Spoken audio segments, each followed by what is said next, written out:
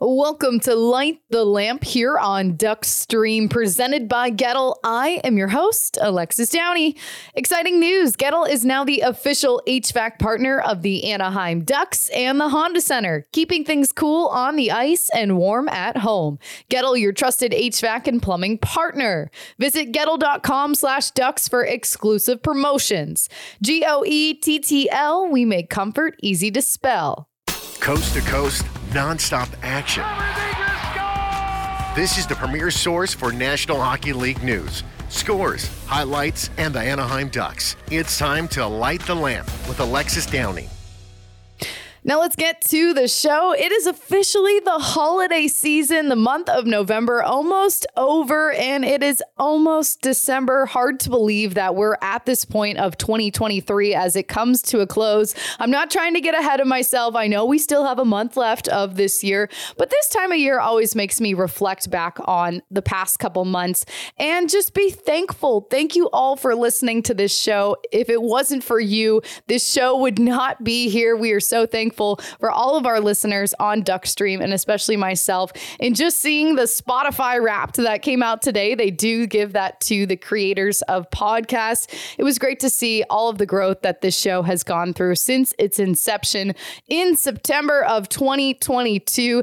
Thank you all for listening along with me and being Anaheim Ducks fans or hockey fans wherever you are tuning in from. It's really cool to see. And speaking of the Anaheim Ducks, of course, we're going to talk a little bit about the team today as they have been struggling as of late. 7 losses in a row. And this, I think, is hard because the team was doing so well. 6 wins in a row. And now they're just on this tough losing streak, not playing very good hockey, except for last night. That was in Vancouver against the Canucks. We saw maybe their best hockey through those 7 games coming in that game last night. So the Ducks are now 9-13 on their season. They have 4 games this week, beginning on the road in Canada with games in Edmonton and Vancouver. Those ones are in the rearview mirror. 2 more to go this week. The Washington Capitals on Thursday and the Colorado Avalanche on Saturday. So let's talk a little bit about those games that were in Canada, beginning on Sunday with that Edmonton game. An 8-2 loss.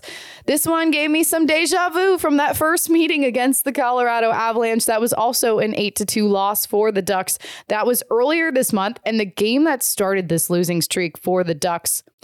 In the game in Edmonton, Max Jones, though, playing really well. 2 goals, his first multi-goal game of his career, both of them coming in the first period.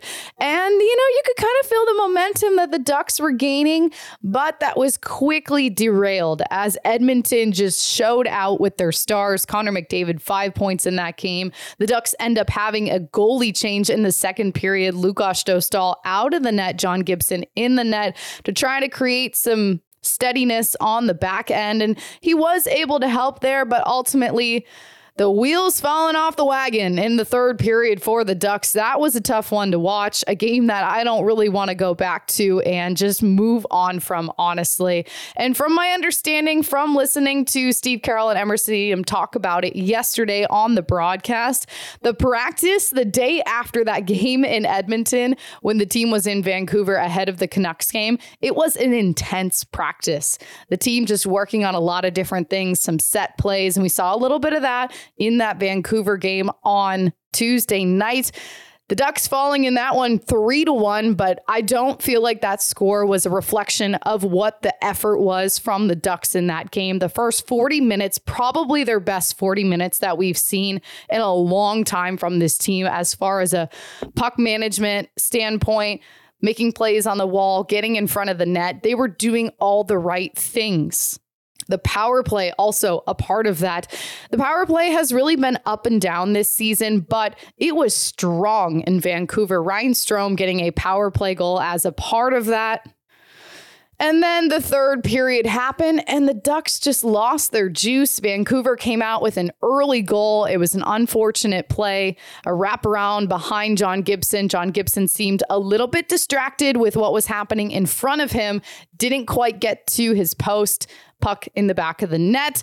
And that just set the tone for what was that third period. Vancouver keeping the Ducks back on their heels in their own zone for most of it.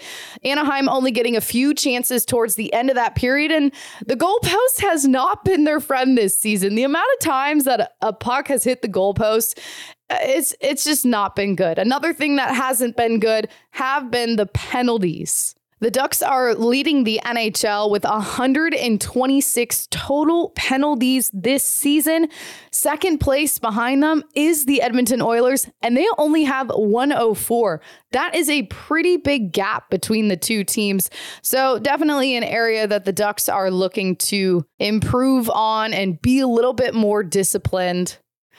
So it has been tough, this losing streak. And I was thinking about it a little bit more last night, from the perspective of it's reminding me a little bit of last season when we definitely had some losing streaks as a part of that one. But one thing I did remind myself is the point of this season is continuing to rebuild this organization as well. No, we're not really using the word rebuild as much anymore because the Ducks have had early success and they seem to be ahead of schedule. And Pat Verbeek and Greg Cronin, they want to win. Our guys want to win. So I don't necessarily love the word rebuild this season. It's more of a build in general towards the future. And that's what we have seen with all of the young guys coming in and out of the lineup. Leo Carlsson, especially one of those pieces. So there are going to be these growing pains. And right now I'm looking at this losing streak as a growing pain, a young roster, a couple veterans on this roster, but it's a growing pain in this season. It's hard to see, but it's going to happen at some point because this team is still developing and these players are still developing.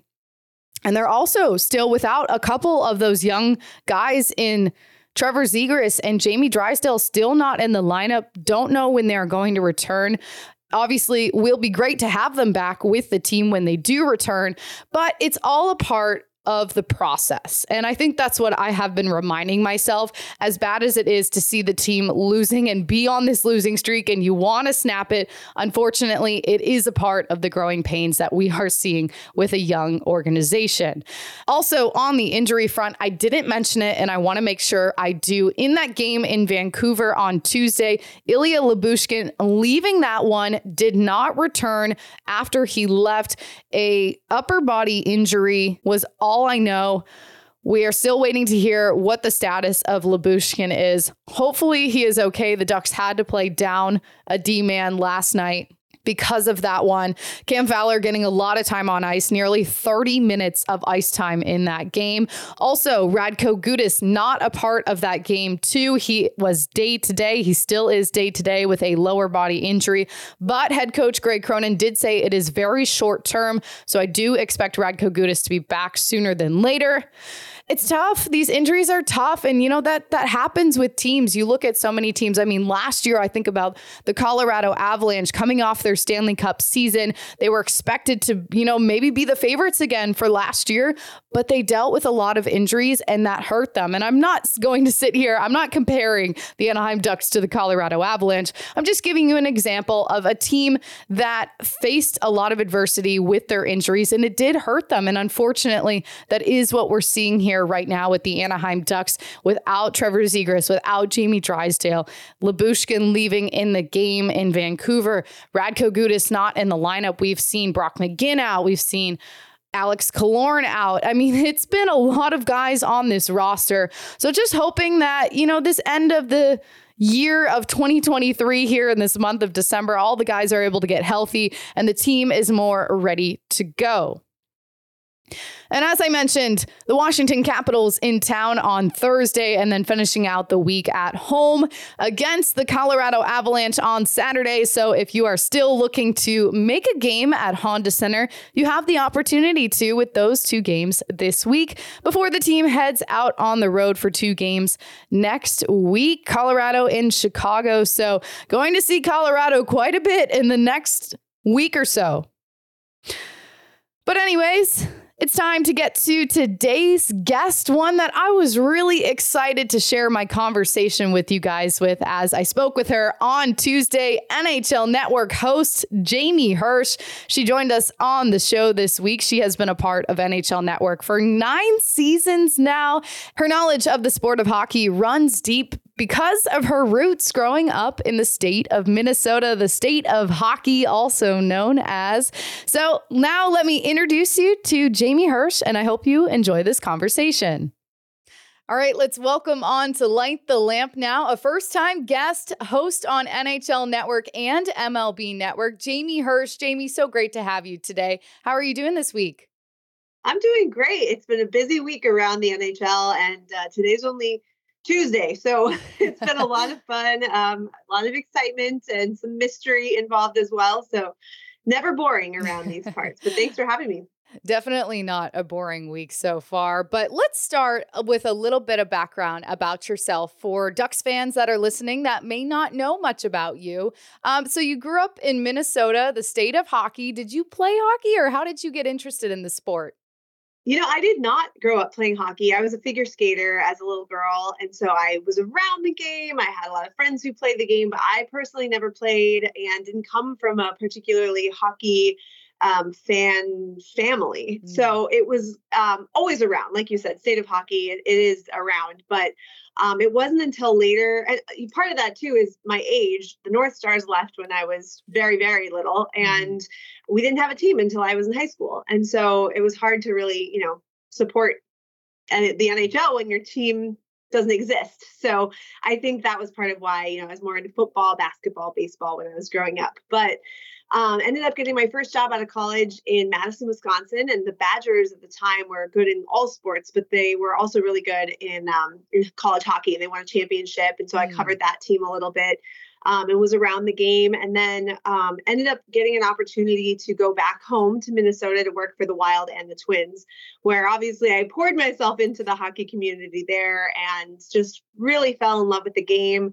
I worked as their studio host and reporter for 3 years. And then that very quickly transitioned into an NHL/MLB network promotion, I guess you could call it. And here I am. It's my 9th season in the NHL network already. I can't believe how much time has flown by. When I moved here, I was not even thinking about having kids. And now I have a 4.5-year-old and a 2-year-old. So it's been quite the journey. And I feel lucky to be a part of the hockey community. Was broadcast journalism always the plan for you? For a long time it was. Yeah, not really until high school, but I grew up loving sports. My dad and I would watch every Vikings game together. And actually, even into college, he would VHS tape the game and snail mail it to me in Los Angeles, where I went to college. I went to USC, actually. And so I would watch it like on Wednesday, 3 days after the game, knowing full well what had happened, but I still wanted to see how it all happened.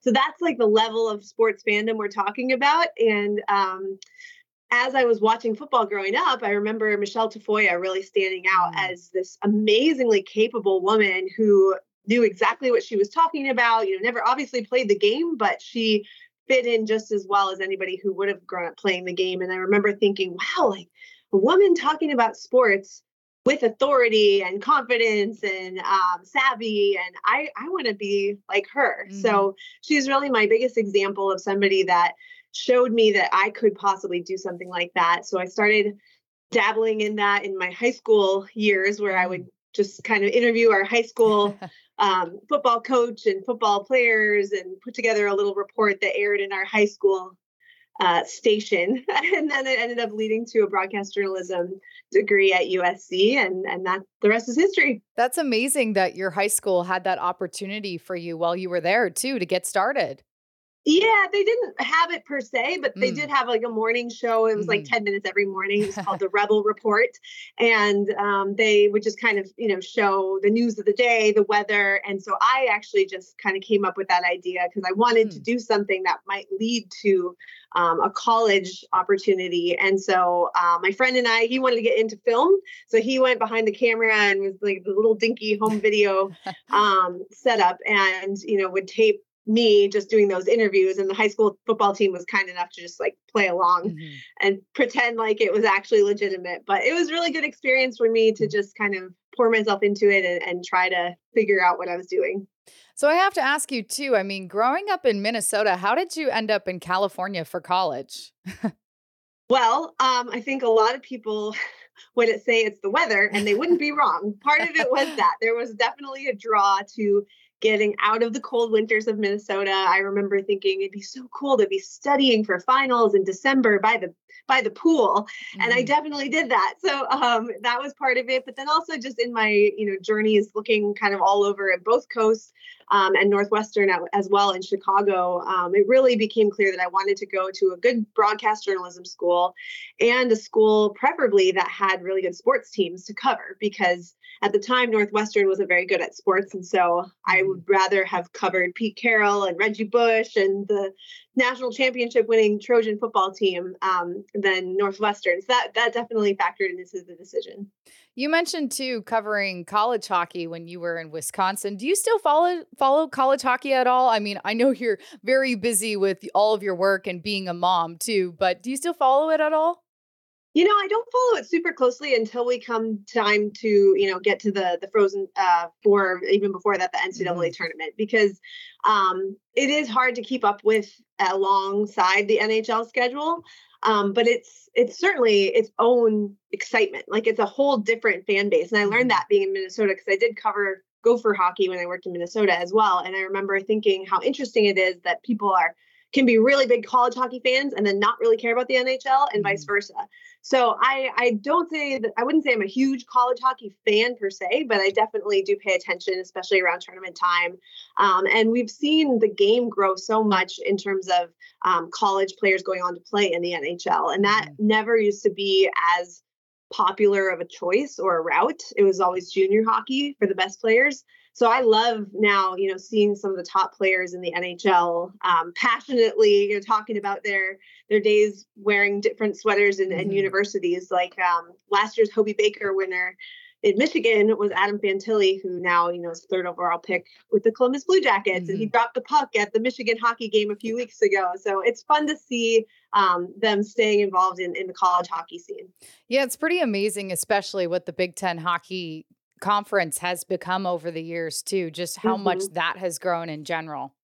Yeah, for sure. When I was in Minnesota, it was actually the inception of the Big Ten Hockey Conference. And it was a very polarizing thing because it was taking away some really great rivalries from the previous conference, specifically in the state of Minnesota, where you didn't have St. Cloud State playing Minnesota Duluth and Minnesota all the time. It kind of got split up. And so they've done a good job of still trying to keep those games on the schedule at some point in the season.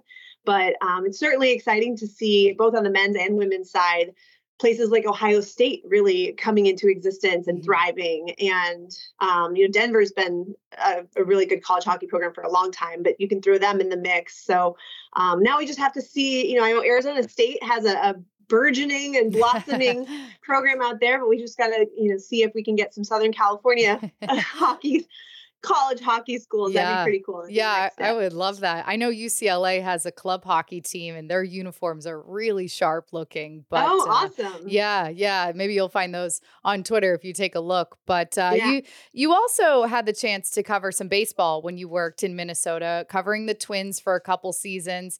Now also being with the MLB network, does that passion for baseball still live within you too?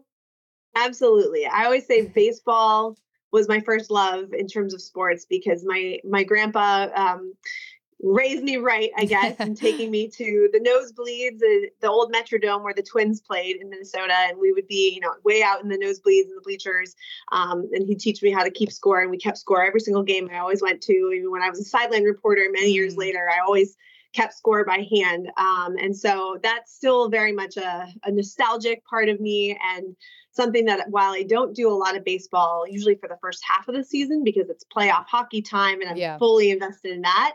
Once hockey's over, mid to late June, I do start kind of filling in here at MLB Network on different baseball shows.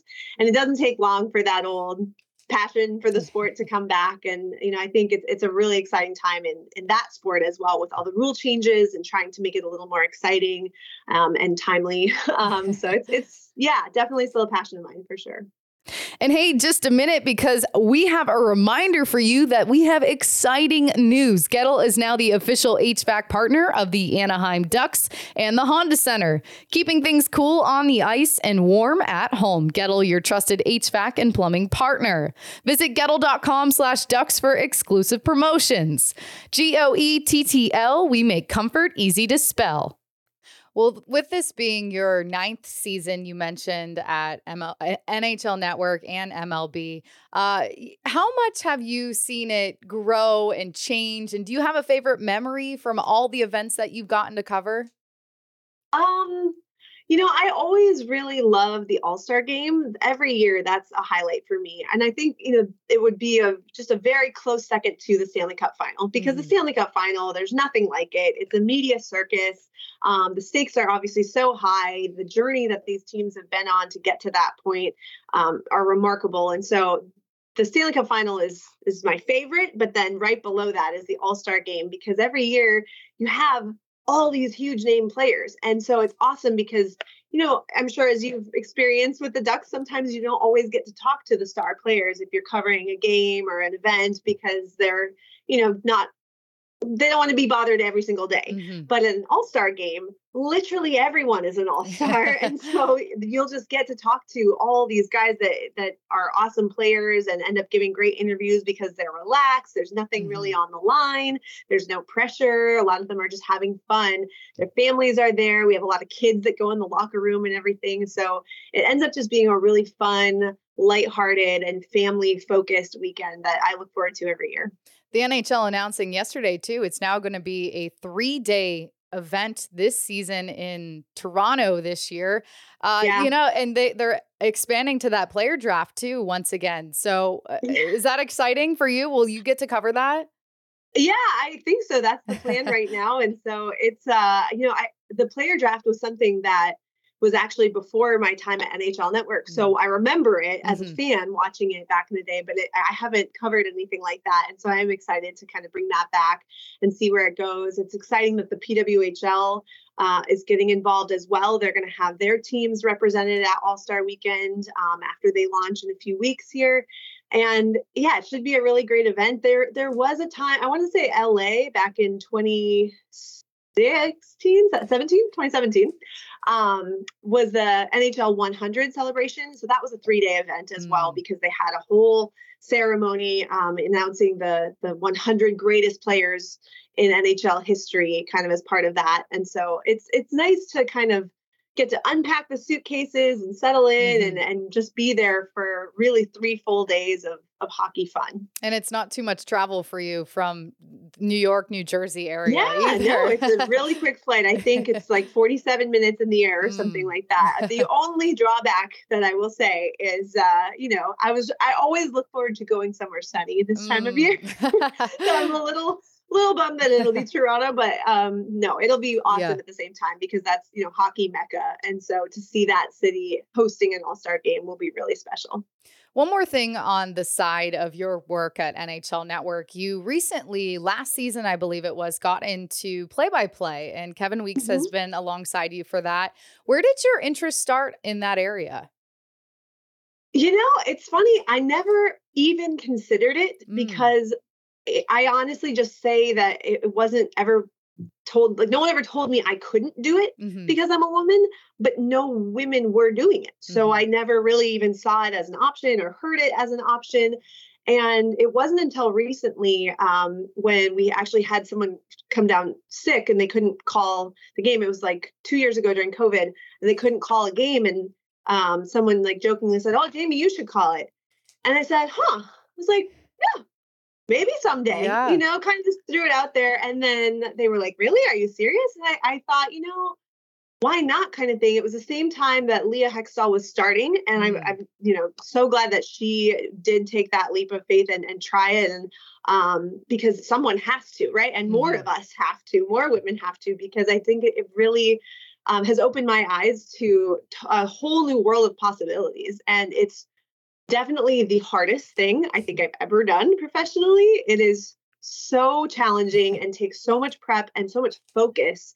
Like I'm imagining that it is how you feel playing the game. I never played the game. I obviously never played the NHL, but I think it's as close as you could get to that basically, because you're just so laser focused on every aspect of what you see happening on the ice, where the puck's going, who's changing, who's coming on the ice for a new shift, and what the goalie's doing, where every little thing you're trying to keep track of, while also immediately recalling the number and the name that's associated with the number, and which guy's a righty and a lefty. It's wild, but I've really enjoyed the challenge of it. I have a long way to go to get good at it, but I really appreciate the opportunity that NHL Network continues to give me. I called 2 games already this season, and I've got another one in a couple weeks.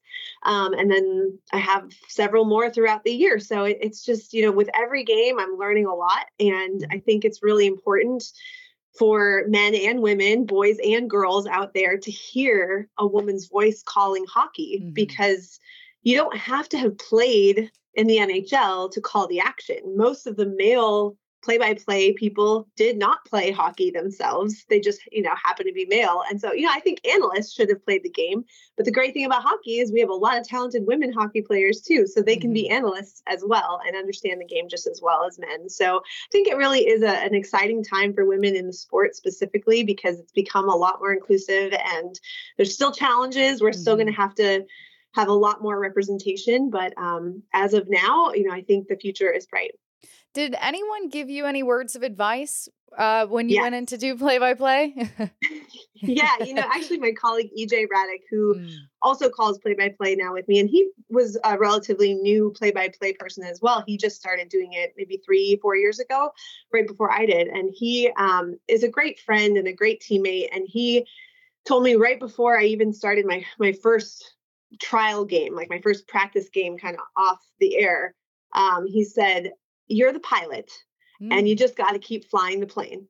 There will be turbulence. There will be smooth moments where you feel like you've got it under control, but you can't stop flying the plane. You have to just keep going, And also he told me less is more, especially in TV. You don't need to say every single thing that the puck is doing, or, the right side versus left side, because people see it, So there is something to be said for kind of saying less. And if you need just a minute to kind of collect yourself as the puck's going through the neutral zone, it's kind of nice to hear the ambient noise of the crowd and everything else going on, the puck hitting the sticks and everything. Like the sounds of hockey are so great by themselves naturally, that I think I'm learning to kind of feel out how much to say and when to really be calling the action every single touch, versus when to pull back and let it breathe a little bit and maybe get into storytelling with the analyst. You did but post, it's a fine line. Yeah. It's really, I love that analogy too that he gave you, because it is a good way to look at the game too, in that mindset. But I remember you posted too a video of your family getting the chance to listen to you. Is it rewarding? I mean, just to see them recognizing your children, recognizing that's you on TV, that's their mom. Yeah, it's everything. It's my why, it's the reason that I do what I do, because while, it's obviously really fun, that's also why I do what I do. But beyond that, I think it's really valuable for both my son and my daughter, and hopefully eventually their friends or whoever to see mom on TV and talking about sports specifically. And, I always say that our kids will definitely grow up with, if they have questions about sports at all, or a team, how they're doing this, that, like, mom's going to be the authority. Like, my husband is a casual sports fan, and hockey is his favorite, but he's not like a diehard, watch every game and get into the nitty gritty. He doesn't ask me questions about something when I come home. It's kind of my work, and he respects that. But yeah, I feel like I'm definitely the sports authority, if you will, in the household. And I think that's really cool for them. And I'm really proud to be able to raise them, just thinking it's totally normal Mm-hmm. for women to talk about sports and have an opinion about sports and call the action of sports. So yeah, that's definitely an important thing and very rewarding. I love that. That's so awesome. Well, let's talk a little bit of hockey too on that Let's side of do it. things, because there's been so much news this week, as we were saying. Specifically, let's start with the Minnesota Wild, a team that you know very well. New head coach coming into play here. It was announced yesterday, John Hines taking over for Dean Evison. So what is your opinion, having covered the league, for a number of years now, and probably knowing John Hines too, on how he will fit in Minnesota? I think he'll fit in great. Yeah, he's done really well with teams that have young players specifically. I think he's more of a player-friendly coach from what I've heard. I know him just a little bit. We've talked a couple times just, at different events and through different interviews. And he's always struck me as just a very down-to-earth, but very smart person. And so I think, especially with like Matt Boldy, I think he'll probably be able to really connect with him and get the most out of him. From what I've heard with people with the Wild right now, Boldy's really having a tough time with his confidence, and it's starting to show, on the ice. He's been so good so early in his career that I think this is really the first time that adversity is rearing its ugly head. And so to have a coach that might really be able to take him under his wing and help him get through that, I think could be really invaluable. And then, I think also just looking at his tenure with the Devils, I mean, he was the coach for Taylor Hall when Taylor Hall won the Hart Trophy 5-6 years ago, and so that speaks to his credibility and his name a little bit. And then also at his time in Nashville, I think he got a lot out of a team that wasn't expected to compete, wasn't expected to be good, and they ended up making a pretty good push at the end to try to get into the playoffs.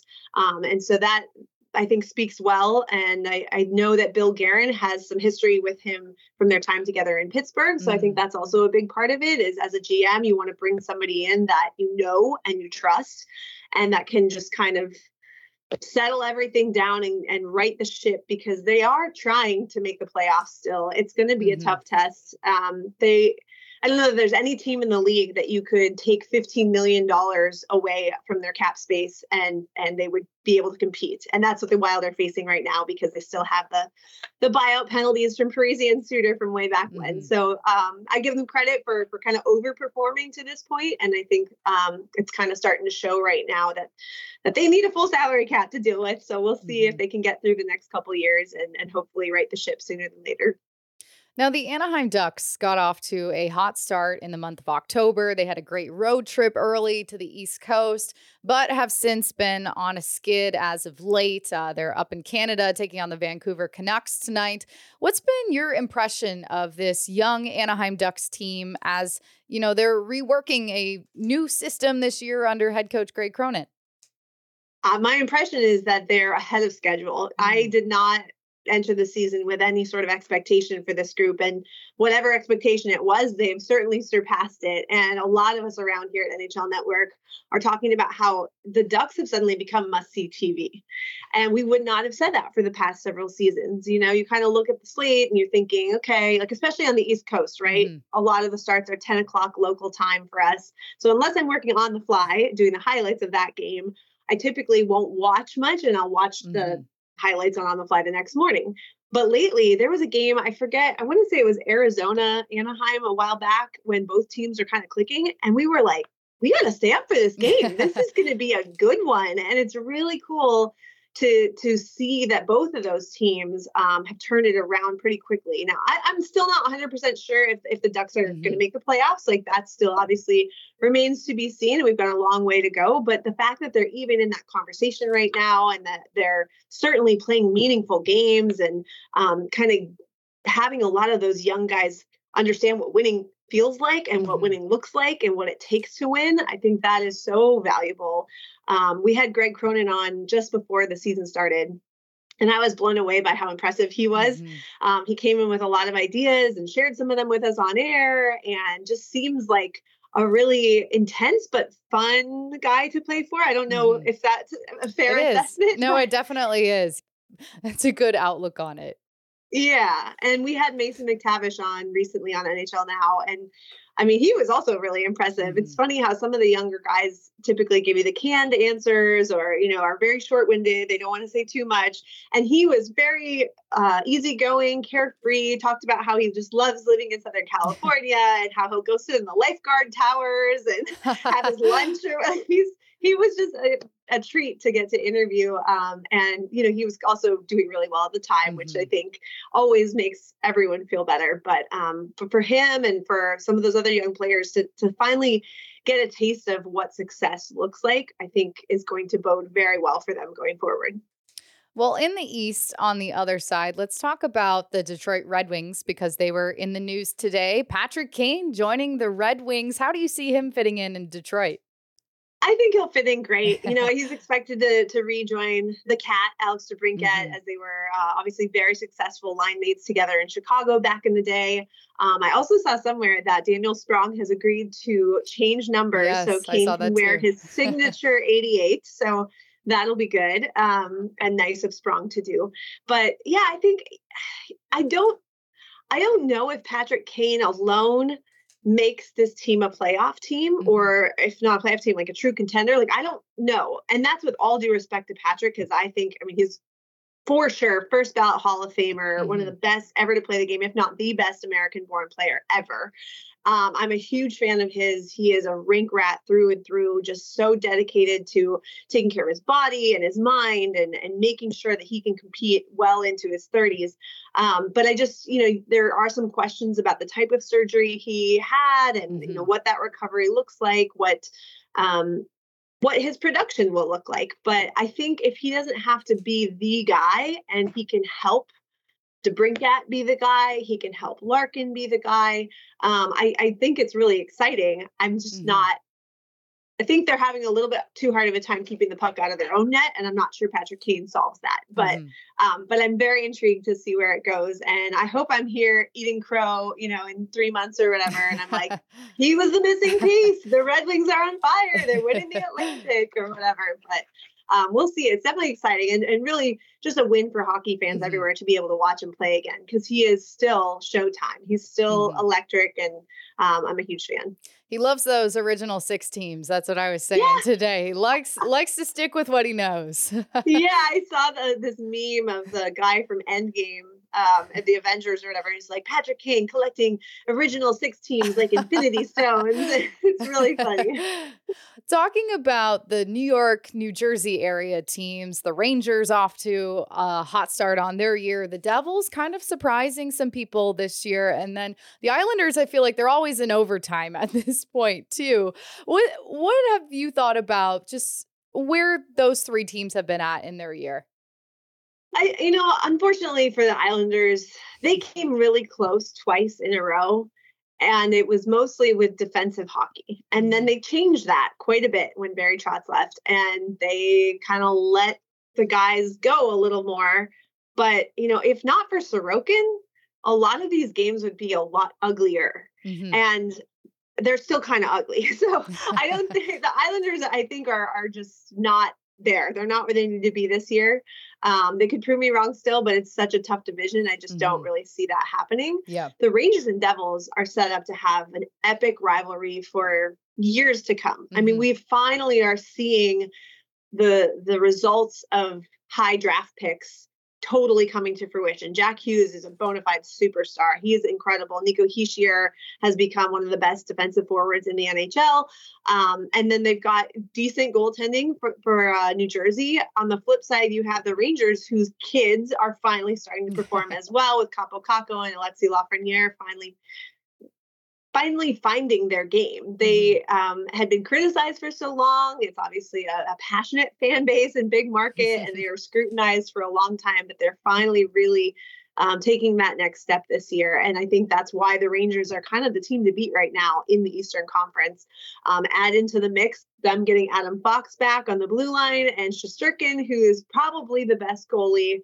Maybe a quick nod to Andrei Vasilevsky, but I think they have what it takes to at least win the Metro, if not really be the team that comes out of the Eastern Conference this year.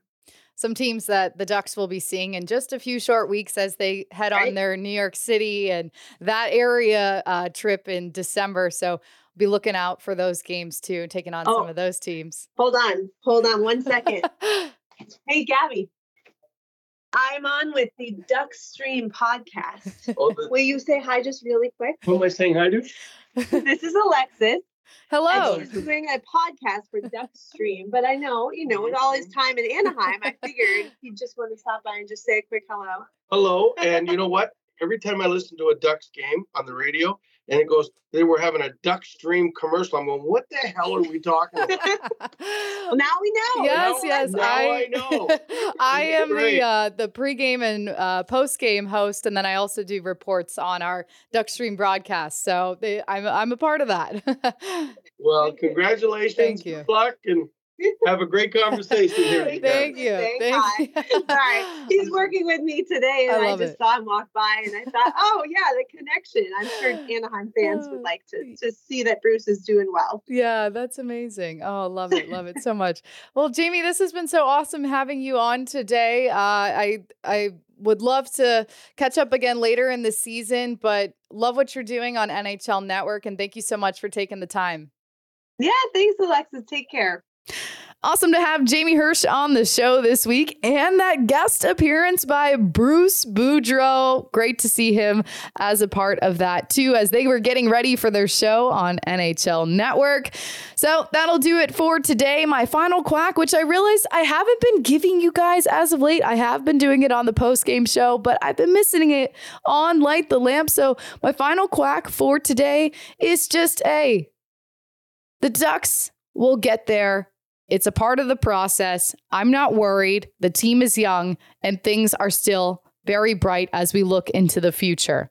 Thank you for listening to Light the Lamp. As always, I am Alexis Downie. Come back again next time for more hockey talk on Duckstream presented by Gettle. And get your home cozy with Gettle Rejuvenation. For just $129, we'll prep your HVAC for the season so you're ready to cheer on our Ducks. Call 866-671-9822 or visit gettle.com/ducks. GOETTL. We make comfort easy to spell. This is an Anaheim Ducks original production on Duckstream.